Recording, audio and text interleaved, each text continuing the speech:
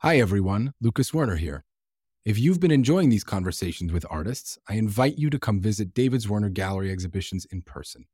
We're located in New York, Los Angeles, London, Paris, and Hong Kong. New exhibitions open each month. Plan your visit at davidswerner.com. From David's Werner, this is Dialogues, a podcast about creativity and ideas. When we make something, we have an opportunity to be in communication with an individual, to show empathy and to have a dialogue. I'm Lucas Werner, editorial director of David's Werner Books. In every episode on the podcast, we'll introduce you to a surprising pairing. We're taking the artists we work with at the gallery and putting them in conversation with some of the world's most extraordinary makers and thinkers. Today's pairing, the artist Jeff Koons and the curator Luke Syson. Over the last 3 decades, Jeff has built an unmatched global following as a sculptor, painter, and creative visionary with a singular take on pop culture and everyday objects. No topic is off limits for Jeff.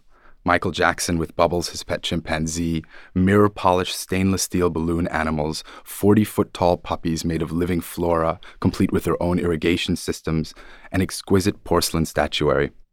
Jeff's work delights, enchants, and provokes, all at the same time. Welcome, Jeff. It's great to be here. And Luke Syson is here. Luke is a daring, distinguished curator who's overseen collections at 3 really of the greatest, London's greatest, perhaps the world's greatest museums, including the British Museum, the National Gallery, and the Victoria and Albert. Since 2012, he's been the chairman of European Sculpture and Decorative Arts at the Metropolitan Museum in New York. Welcome, Luke. Thank you. It's very exciting. To someone who's really never been to a museum, perhaps never encountered a gallery, never seen your work, maybe, Jeff, you can give it a whirl for us. Sort of how you would introduce yourself to someone who maybe doesn't know anything about you or what it means to make the work that you make. Well, I'm an artist, and I like to work with ready-made objects. And the reason I work with objects or images that pre-exist, it's a way to communicate acceptance of the self. And once you learn how to accept yourself, you're able to go out into the world and you're able to accept other people. And my work uses objects and images as metaphor to bring about that type of transcendence within our life. The work of a curator also not familiar to necessarily so many people. How would you sort of describe that or what you do? I think that every curator has in their collection, in a sense, a vast family. It's about really championing the objects. It's making them speak to as large and diverse an audience as possible, from scholars to the normal visitor to the museum. So on that note, maybe let's talk about your show at the Met. Luke has a show up right now in the Met Breuer building called Like Life, Sculpture, Color, and the Body from 1300 to Now. The show is up through July 22nd. And it features 2 works of Jeff's, 2 sculptures. Maybe you could tell us a bit about those works and how Jeff fits into the vision for the show and sort of the show in general. So Like Life is a collaboration with Sheena Wagstaff, the chairman of Modern Contemporary Art at the Met. And it's been unbelievably exciting and unbelievably challenging. We decided early on not to do a chronological survey of colored sculpture, but really to look across time at how artists made works that, in a way, sit between the experience of high art, elevated on pedestals, monochrome, encountered in galleries, and what I guess I've always thought of as more popular or low art, in a way, found in perhaps the home, but also in church processions, in fairgrounds, in wax museums.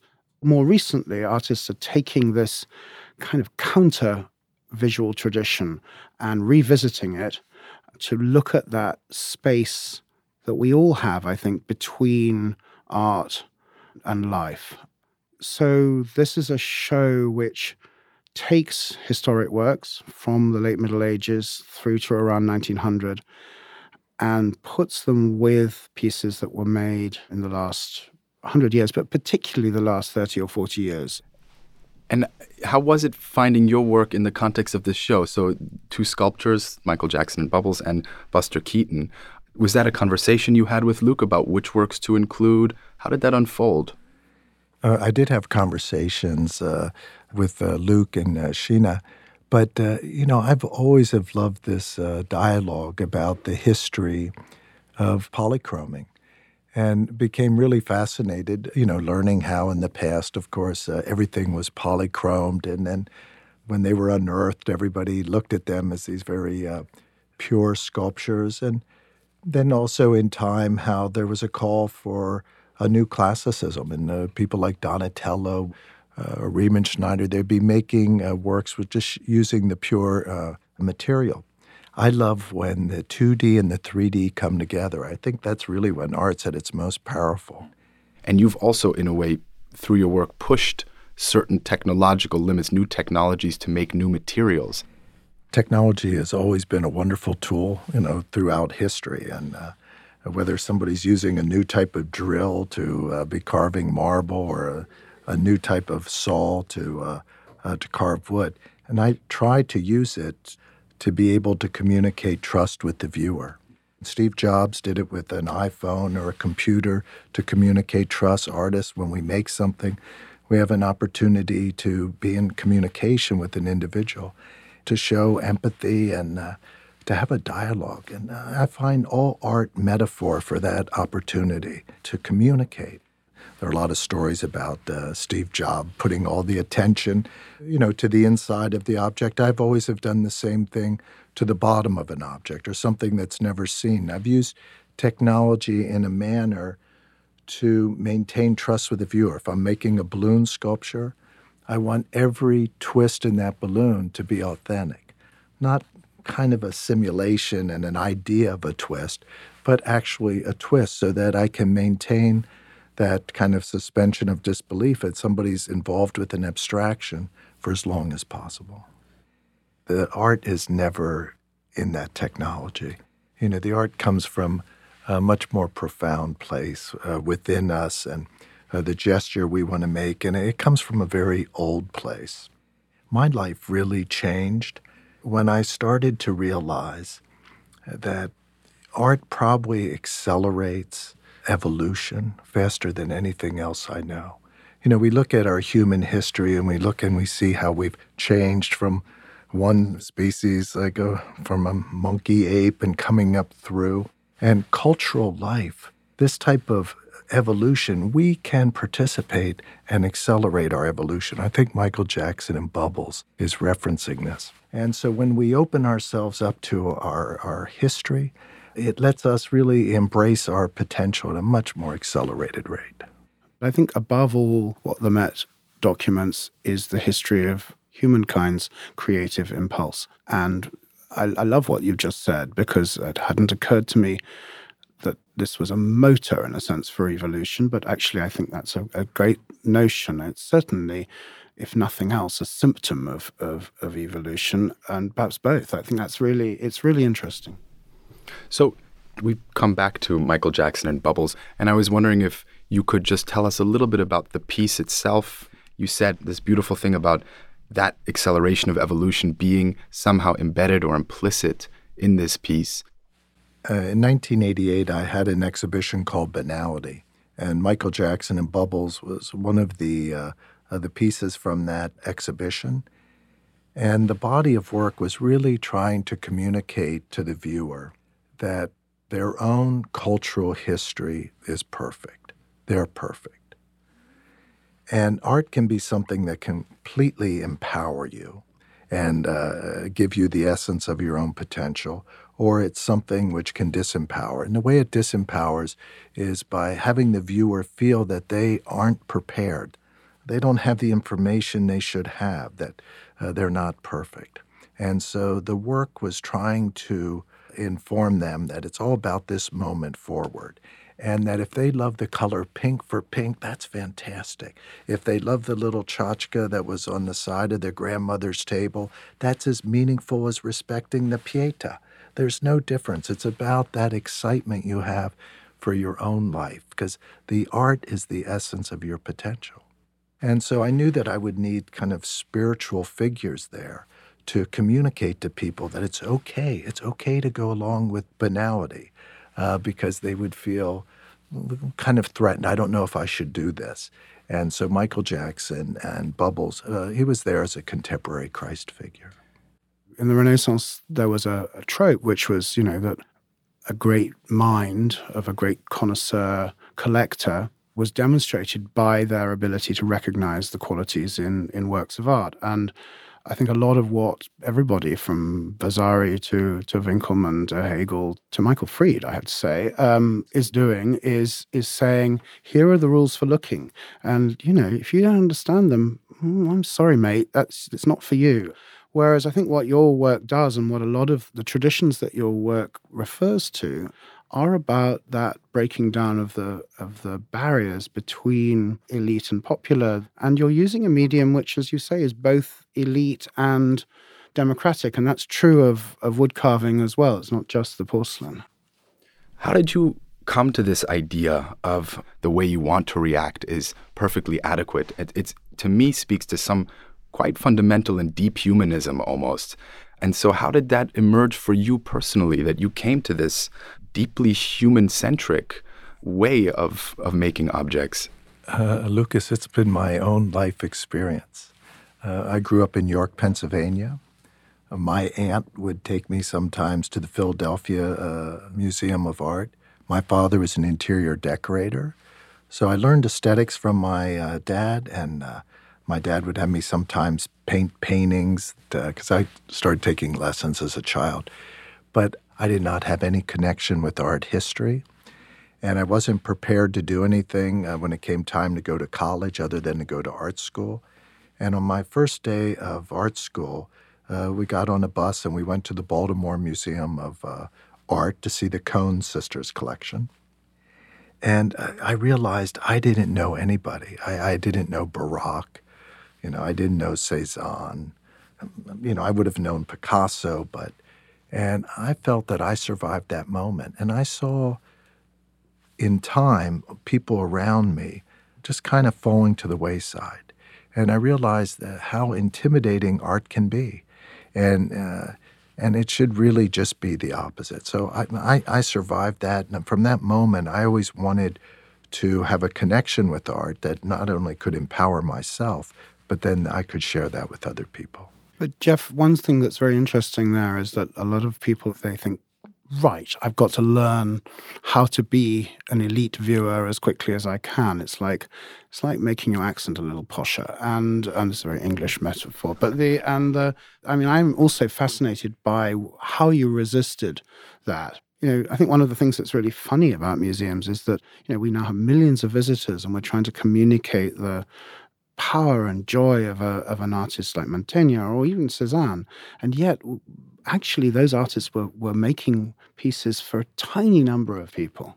And somehow you feel as if you, at that moment in the 80s, you were saying, bugger that. I'm gonna find a whole different audience. I'm going to communicate much more widely than any of these people have done, because I needed it at the right moment. At that moment when I began, was that it? I mean, what was going through your head? I think having kind of a liberal arts background in college, I went to Maryland Institute College of Art and the School of the Art Institute of Chicago, but taking some sociology classes, reading a little philosophy, enjoying Dada and Surrealism.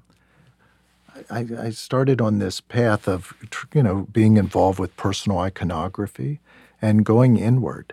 And, a lot of the paintings that I would make would have been what I dreamt the night before. And so this kind of an inward journey. But at a certain point, I believe that I learned how to kind of trust in myself. And the last place I wanted to be was within myself. And I wanted to start to go outward. So interesting. I think that for me, the journey was kind of the opposite one. I studied at the Courtauld Institute in those days in a Robert Adam townhouse. We were surrounded by the sort of whole ethos and aesthetic of the 18th century grand tour, delicate plasterwork, amazing proportioned rooms. And for me, it was the arrival at the Met to look after decorative arts was part of the journey that I had towards understanding that there are whole categories of art that communicate in very different ways from those painters and sculptors that I've been brought up to revere, that I still revere, but that are only part of the story. And that's why I got interested in the art of the wax museum or the fairground or the church procession, because I think that actually, as a result, you understand also much more than about those revered figures, about Michelangelo, about Bernini, because you understand that they also operated with this kind of tension between the need to communicate broadly and the need to please their fat cardinal patrons. What I love about the Renaissance, which is my main period, is that tension arises between works of art that were meant to, for example, teach the stories of the Bible to the illiterate, and then the piece that only Lorenzo de' Medici was going to understand. One of the complications, of course, is that education is one of the great gifts. It's one of the most amazing experiences. But of course, it introduces that voice that says what you're looking at is not high art or it's not good enough. How do you accept the education, as it were, the philosophy, the reading, the sociology, and maintain a sort of an ability to challenge that voice and really interact with things on your own terms? I would say it comes from mentors. And, of course, looking at art history and just speaking about, the richness. And for me, it's biological. I can look at some of the work that I made over the years, and I see how important kind of montage has been. And my understanding of my work and my interest, I believe that I'm more involved with kind of a biological montage. And so to feel a connection to Manet, it's not an art historical connection, it's a biological, it's part of my genes. But I remember after my banality show, a journalist asking me, aren't you afraid that it's going to leave you? And they were talking about art. And I thought, what an odd thing to ask somebody. So I thought about, well, what is it that, that an artist can do? What do I do? And I realized that the only thing that I do, or I think that you can do, is you have your interests. And you can focus on those interests. And if you do that, it connects you to the metaphysical and to a universal vocabulary, and you realize the abundance of information all around you. And whatever your interests are, you realize the connectivity to that. And so I try to keep everything in play. That's the ideal state, because when you don't make judgments, when you don't have hierarchies, when there's no discrimination, it removes anxiety and fear. And when you remove anxiety and fear, that's how you walk out of Plato's cave. That's how you achieve a higher level of consciousness. For me, beauty is the ability to give it up to something outside the self, to find it greater than the self. To me, that's beauty. Is there anything that takes you out of the self, like meditation or exercise or something like that? I like reality TV. Yeah, that's good. And I like everyday life. I have a family, and I enjoy family life. I love just the grounding aspect of that and the pleasure of trying to find stimulating situations for the whole family to do things, whether it's going to a baseball game or going to see something. Don't you think it's also about open-heartedness? I mean, that's what we've been talking about a lot, not shying away from experiences or the unfamiliar. I mean, I love Instagram. I love seeing the whole kind of ways of which people present themselves and the things that they love. And not everybody. I'm bored with pictures of cappuccino. But I do love, that whole vast opening out that the digital world has given us, that it's absolutely revolutionary. And some of these images that kind of come in and stimulate you. But I've bought things that dealers have put on their social media things for the Met. Listen up, everybody, on social media. Start posting because it's going to go into the Met. But so that's a place where new ideas come in. Is that one source? I mean, it's interesting to think about for someone in your position where new energy, new ideas, outside influences, how they enter your life. Well, it's a distinction, isn't it, between maintaining the kind of authority that comes with knowledge and deep research and so on. I don't like the way in which the democratization to some degree has questioned the value of expertise. But at the same time, making sure that what we're all involved in is a conversation.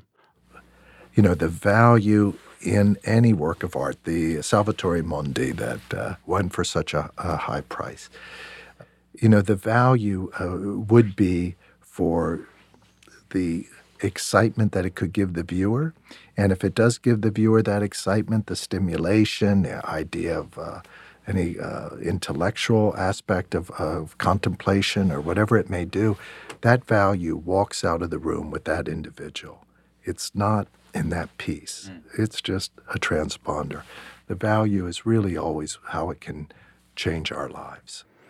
And if the high price of a work of art becomes the kind of hook that's going to get people to just pay it attention, then that's fine with me as well. I mean, we've just done a show at the Met which is called Relative Values, and it's about how much works of art cost in the Germany in the Renaissance, and we've done the valuation in cows. How many cows was a tankard worth? How many cows was a pottery jug worth? And it's the question that people ask all the time. And then you obviously follow it up with, well, why? I mean, why was this more valuable than something else? What do we mean by the word valuable? And then you can go on. But if you have a quite simple question at the beginning, you can complicate it afterwards. And if one of the questions is, why does a Leonardo cost more than any other painting, then it's a good question, actually. How does this artist, who I spent so long thinking about, transcend the art world completely, so that, every image, not every, but almost every image that he made is kind of burned into the public imagination and collective memory of all of us globally. I mean, it's incredible. And he's an artist who therefore suddenly, not because he wanted to, he was as elitist as they come, but transcends that world in the way that we've just described. I think we should introduce cows to the current art market. More deals in cows would be a good thing, it seems to me. Does it feel like, I think from the outside sometimes it feels like the Renaissance in a way is getting closer to us, in the sense that there are more people more excited to see more Renaissance imagery, more visitors. Is that something that you feel, or is it just our moment now and a kind of effect of the Salvatore Mundi, among other things? It's such a great question, and I hadn't thought of it. I think that the Renaissance does speak to us more directly, maybe now, than other periods in between. It may be because those works do sit at that moment where direct communication and huge artistic ambition were combined. One of the things that was fascinating to me about the Leonardo show at the National Gallery, but also exhibitions like the Sacred Made Real or the late Caravaggio show that we did during my time there, great shows curated by others, was that there's a kind of spiritual hunger as well, which I think is really fascinating and worthy of analysis. I don't quite know what's going on there, but it's clear that people want it. So Renaissance obviously is also well known for these amazing studio practices that developed as well, very complex number of artists developing kind of large atelier practices. I was hoping you could tell us a little bit about how you manage your studio, how you engage with the various parts of it, and sort of how that works for you, Jeff. I used to always just make my work by myself. And then I started to work with different materials where I would need to have a stand welded, so I would go to a welder and I would have him weld it for me. Then I would get it back and maybe finish it, and I would paint it. But I would go to people that were skilled in specific traditional methods of making things and work with them, one being a foundry. So I became comfortable working with other people. And so I started to enjoy that because I was also participating in kind of a Duchampian dialogue of feeling that if I was incorporating and I was moving material too much myself, I would become influenced by the material. And even though I had a goal of making one type of image or object starting out, I would end up with something else. So I enjoyed that distance and feel as though any work that I've ever made, I've been in complete control of. In every aspect of the surface or anything about that piece, I'm responsible for and I've controlled. You're not really doing anything that's very different from what Donatello did. That's what I was, yeah. In the 15th century. I mean, he had his founders. He experimented with molding glass. He carved wood and he modeled clay, and and when he needed people, he got them in. It makes good sense to me. I make very few artworks a year also, but there's a whole different perception. Slow. Well, because of the care. I mean, there's a lot of effort. There's a lot of man hours into each piece. I mean, there are people really working on things, but the actual number of works, it's not a production line. Last question, guys, as we wrap up. What's next? I heard inklings from Luke about a piece in the Met's collection that maybe you were interested in, Jeff, and maybe that's a kind of nice, natural way to talk about what's next. And I'm really grateful to the Metropolitan for working with me. But I'm working on a new series called the Porcelain Series, and the material being used is stainless steel, but using models for these sculptures of porcelain works that range from the 18th century up to the beginning of the 20th century. And the work that the Metropolitan Museum has in their collection is called The Music Lesson. And it's from the Chelsea Porcelain Factory. That's right. You're making this over life size in steel with colored surface using a scan that we sent the piece down to Baltimore, back to Baltimore again. It's worth describing in a bit of detail because this is a piece that was based on a Boucher print, as Jeff says. So it's already a kind of active translation, again, into three dimensions and into color. And it shows this couple in a kind of flowery, leafy bower. He's teaching her how to play the pipe. And I have to say, I slightly wondered, had drawn you to it. And then I saw this phallic pipe going between this young girl's lips. And I thought, oh, okay, I get it. So the work will be, quite large, over 100 inches, and all in mirrored polished stainless steel. And then exactly where all the colors are on the original model, we're able, through scanning practices, to capture all that information and then to transfer it on this enlarged stainless steel model. We're refashioning the British Decorative Arts Galleries, and this piece will be a star work. Jeff's helping making Chelsea porcelain sexy again, which I'm quite happy with, frankly. Well, lots to look forward to. Beautiful new presentation in the fall and a wonderful sounding new piece by Jeff. Guys, thank you so much for being here and for having this conversation. It's been so much fun. Thank you. Lucas, thank you. Dialogues is produced by David Zwerner.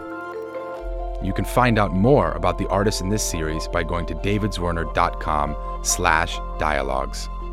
If you liked what you heard, please rate and review Dialogues on Apple Podcasts or wherever you listen. It helps other people discover the show. I'm Lucas Werner, and thanks so much for listening. I hope you'll join us next time. This podcast is a partnership between David Zwerner and Slate Studios.